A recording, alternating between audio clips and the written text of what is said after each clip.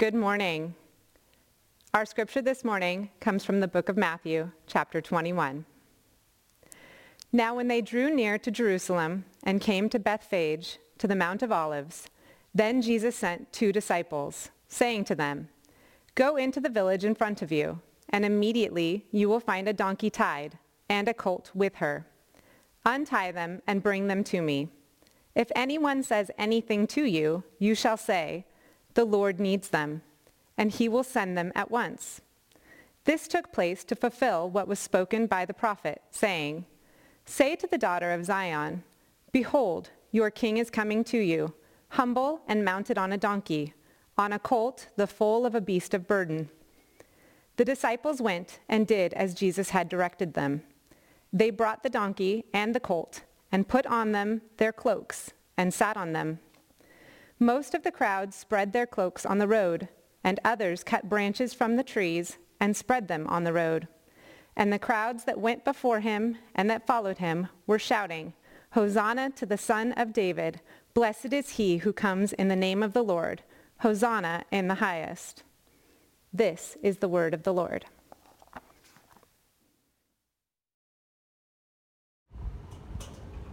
Good morning, Grace. Have you ever been to a really big parade? There's a parade every Christmas in Seal Beach. It starts here and it ends down there, down at the end of Main Street. It's a great parade, but I wouldn't call it a really big parade. I'm standing on the corner of Livingston and East 2nd Street in Long Beach. This is where every year the Belmont Shore Christmas Parade starts. It goes all the way down to Bay Shore and then loops all the way back to end right here. It seems bigger than the Seal Beach Christmas Parade. I think it's a pretty big parade, but I wouldn't call it a really big parade. I'm on the corner of Orange Grove and Colorado Boulevard out in Pasadena, just up the street from where the Rose Parade starts each year. This is Colorado Boulevard.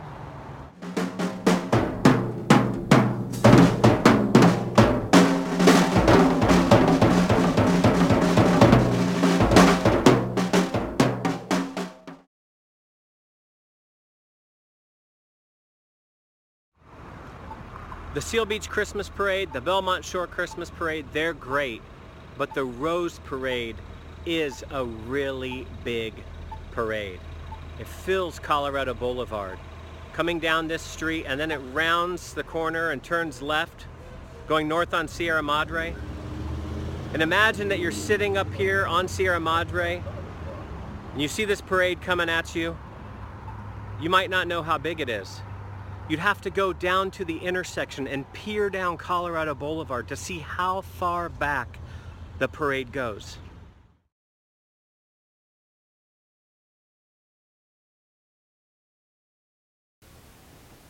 Good morning, Grace. I really enjoyed making that video, getting out of the house, driving to Pasadena. I love to take a drive.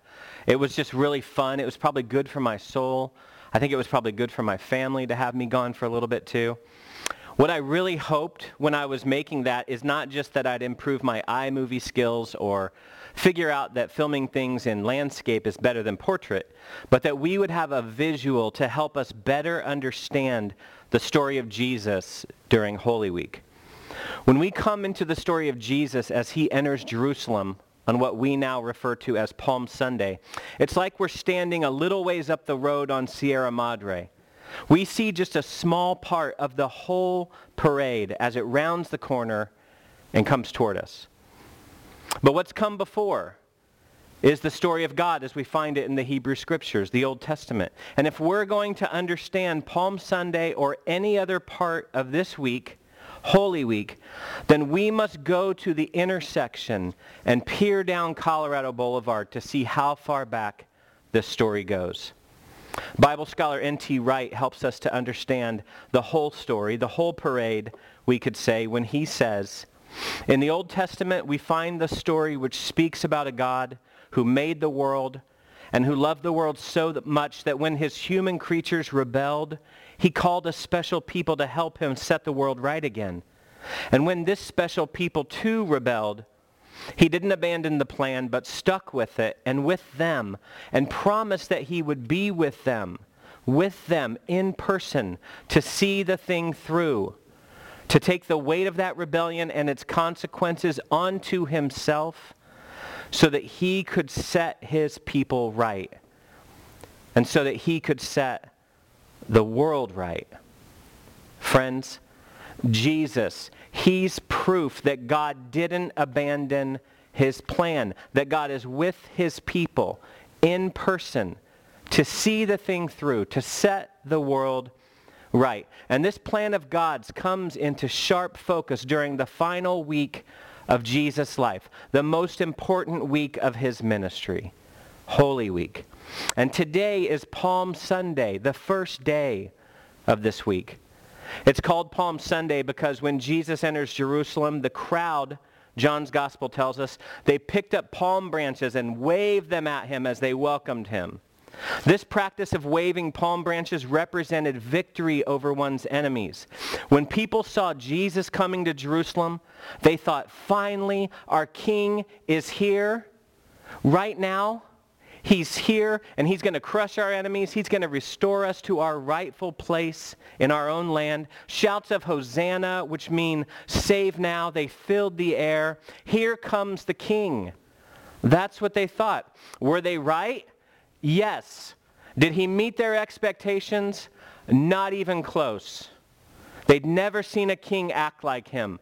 And later in the week, they couldn't imagine that a king would die like him. Here was the king God sent, the one the scriptures pointed to and said, that's him. From the start of the parade all the way down Colorado Boulevard, rounding the corner onto Sierra Madre, one unified parade. One unified story. All the proof you'd need if you had eyes to see that Jesus is the king. Imagine you're there in Jerusalem on Palm Sunday. You make your way through the crowd. You get right up next to Jesus and you say, hey Jesus, are you the king? And Jesus says, yes, I am. I am the king. And in Matthew 21, verses 1 to 17, we have 4 reasons to believe him. 4 things that prove Jesus is the long-awaited Messiah, Israel's true king. First, he says, I'm the king, look at my ride. When they drew near to Jerusalem, verse 1 says, Jesus sent 2 disciples to get him a ride, a donkey. And we might ask, what sort of king would ride a donkey? Maybe a stallion or a chariot with a couple strong horses pulling, but a donkey? This might not be Caesar's ride, but it is the Messiah's ride, and the Jews of the day would have known that. Matthew tells us in verses 4 and 5, you can look there in your Bible. Verses 4 and 5, he says, this took place to fulfill what was spoken by the prophet. And he doesn't tell us there who, but he's talking about the prophet Zechariah. And in Zechariah 9:9, a passage about Israel's Messiah, we read these words. Rejoice greatly, O daughter of Zion. Shout aloud, O daughter of Jerusalem. Behold, your king is coming to you. Righteous and having salvation is he, humble and mounted on a donkey. So what people on this first Palm Sunday were seeing Jesus riding into Jerusalem on a donkey, it's the fulfillment of Zechariah's prophecy hundreds of years before. The parade, we could say, didn't just start around the corner of that intersection. It stretches back hundreds, even thousands of years before. And what was predicted then in the earlier chapters of the story is happening right now. The Messiah, the king, the one predicted by Zechariah, is the same king who rides into Jerusalem on a donkey on Palm Sunday. The Jews see him on his donkey. They react accordingly. Shouts of joy, celebration. For now, anyway. I'm the king. Look at my ride. That's his first point. Next, he says, I'm the king. Look at my house. Verse 12, and Jesus entered the temple and drove out all who sold and bought in the temple, and he overturned the tables of the money changers and the seats of those who sold pigeons. You might remember when Jesus overturned the money tables in John 2. Well, this would seem to be a repeat performance.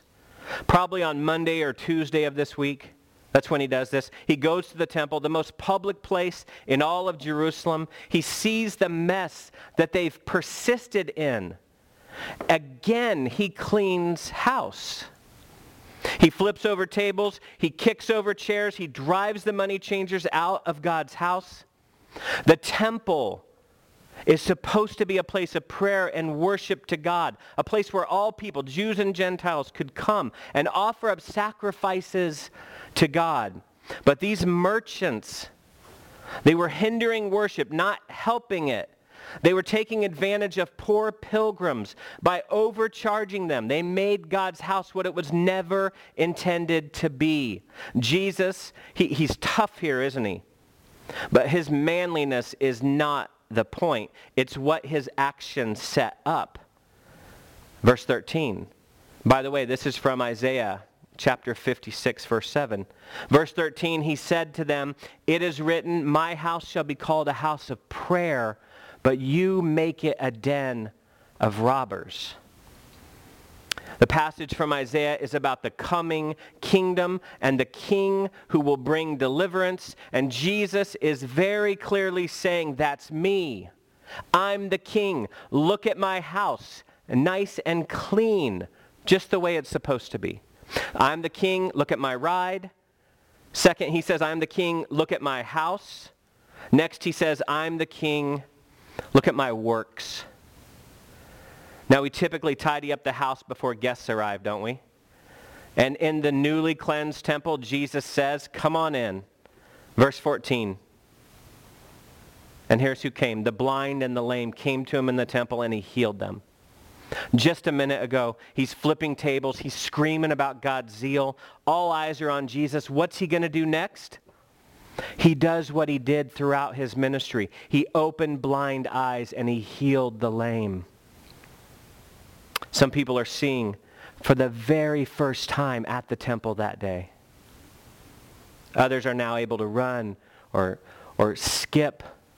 Just getting up off the ground and walking would be a miracle for them. Some are now able to work instead of having to beg. Think about how wonderful this would be, how different your life would be because of Jesus. And isn't it incredible that Jesus heals here? He's about to die. He's going to the cross not many days from now, and he's still focused on the needs of others. He's not thinking about himself. Jesus heals because he loves people. And isn't that why he came? To show God's love to people. He doesn't just heal to gain a following and then he stops after he gets critical mass. No, he heals because he loves people. And this healing ministry, like everything else we see in this chapter, it points to Jesus being Israel's long-awaited Messiah. His healing ministry says very clearly, again, I'm the king. When the king comes, you'll know it, Israel, because he will do certain kinds of things. That's what their scripture said to them. Isaiah 35 kinds of things. Isaiah 35, 4-6. Be strong, fear not. Behold, your God will come with vengeance. With the recompense of God, he will come and save you. Then the eyes of the blind shall be opened, the ears of the deaf unstopped. Then shall the lame man leap like a deer, and the tongue of the mute sing for joy. His works speak for themselves. They are works of the Messiah. So, to review, we have his ride, we have his house, we have his works. They all point to him, his true identity. He is the king.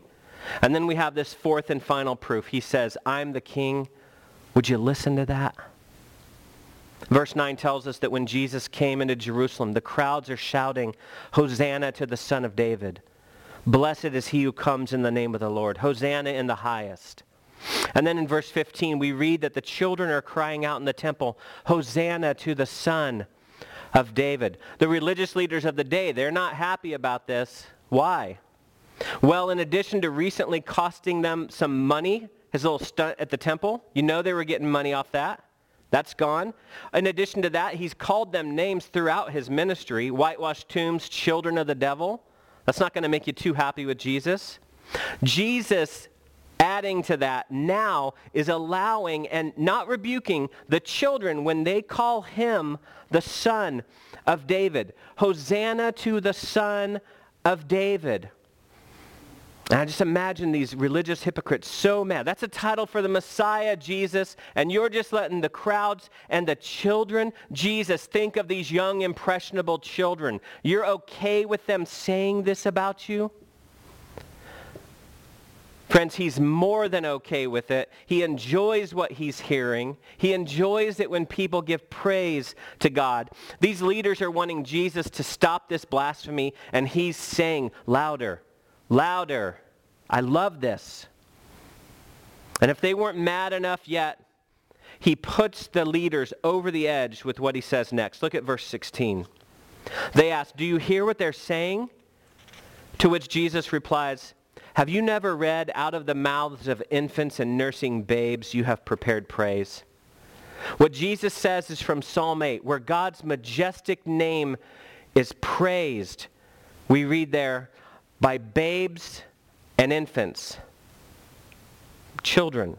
Have you never read this psalm, Jesus asked them? Psalm 8? Of course they had. That was the problem. They understood what Jesus was saying about himself, the connection between Jesus and Yahweh, Israel's God. That had already been made when the crowd cries out in verse 9, blessed is he who comes in the name of the Lord. There, that word of praise is from Psalm 118. It was sung by the Jews on their way up to Jerusalem each year for Passover. And do you know what Psalm 118 celebrates? The return of Israel's king from victory in battle. And now it's being applied to Jesus as he comes into Jerusalem. So with Psalm 118, the crowds are saying, you're the king, Jesus. With Psalm 8, Jesus is agreeing with them and saying, it's true, I am the king. When the children cry out, Hosanna to the Son of David, instead of shutting them up, Jesus says, let them talk, let them sing, let them get louder. Again, his point is very clear. Just like the babes and infants lifted their praise to God then, the children of this generation, the little ones now, are doing the same thing. They're lifting their praise to God now. When? When they sing about me. That's the beautiful sound you hate, he says to the religious leaders. What is Jesus saying here? That to give praise to him is to praise God. That he is equal with God. That he and God are on the same side. That they're united. And so, if you're opposing me, Jesus says, guess what? That's right. You're opposing him. You're on the wrong side of God. You, Israel's leaders, the ones who claim to know God, to speak for God, to minister in God's name, you don't. They were picking up what Jesus was putting down. How do we know? Because Palm Sunday is followed by Good Friday. Has anyone's approval rating ever dropped so quickly? Hosanna in the highest on Sunday. Crucify him on Friday. Jesus is king. Whether anyone believed it or not, he is the king. He himself gives 4 compelling proofs. Do they convince you? Maybe you're wondering if these proofs were so compelling and they're all found in the Hebrew Scriptures. If the Jews of the day had all the evidence they needed to look at Jesus and look at their Bibles and make the connections. If it's abundantly clear, and it is, that Jesus is king, then how did so many miss him? Why was he lifted up on a cross instead of bowed down to as king? I mean, it doesn't take a rocket scientist to see that Jesus is Israel's king. No, it doesn't take a rocket scientist. It takes a new heart. People All people, including you and me, in our natural, sin-affected state, we don't want to see Jesus as king. We don't want to acknowledge that he is the rightful ruler of our lives. We don't want to submit our will to somebody else, to anybody else, even to him. We want to be our own king. You want to be your own queen. We want to build our own kingdoms. We want our wills to be done. We want to rule ourselves. And we see where that gets us, don't we, people? Nowhere good and fast. It's so much better to have Jesus ruling over us, to have King Jesus be our king. God's plan for this world is and has always been a good plan.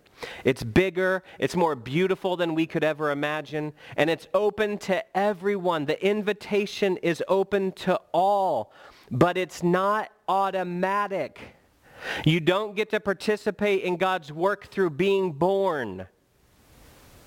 You don't get to enjoy all God has for you because you're an American. You don't get to enter God's kingdom simply because you've heard this message or watched this service in someone's home. So then how do you get to participate, to enjoy, to enter? How do you benefit from everything Jesus came to bring? How do you receive what Jesus offers you today? You surrender.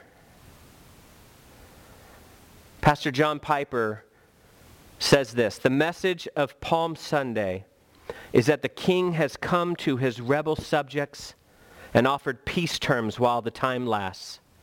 The terms of peace are simple. Lay down your arms, especially the weapons of self-righteousness and self-sufficiency. Admit your defeat. Accept your full and free pardon, total amnesty, and swear your allegiance to the new king in your life. Have you done that? Have you laid down your arms, especially your self-righteousness and self-sufficiency? Have you admitted your defeat and accepted God's full and free pardon? Have you sworn allegiance to the King, to King Jesus? These are great questions to ask ourselves on a day like today, on Palm Sunday. Jesus, King Jesus, he's a good king. He's a kind king. He's a benevolent and sympathetic king. And he offers himself to us today, to you. Behold, your king is coming to you, humble and mounted on a donkey. What will you do with him today? Let's pray together. Our Father in heaven, we thank you that you have not abandoned your plan. You've stuck with it. You've stuck with us. Even after all the mess we've made, you continue to love us and care for us, to rule over us, your often ungrateful subjects. We thank you, God. Thank you for sending Jesus to be our King. I pray for all who have believed in him and are saved and are ruled by him, that they would submit more and more of their lives, their will, their world to him each and every day. And I pray for all who have yet to believe in him, that God, you would commandeer their hearts this morning, even as they hear this word. Be Lord over them, Jesus, we pray. Amen.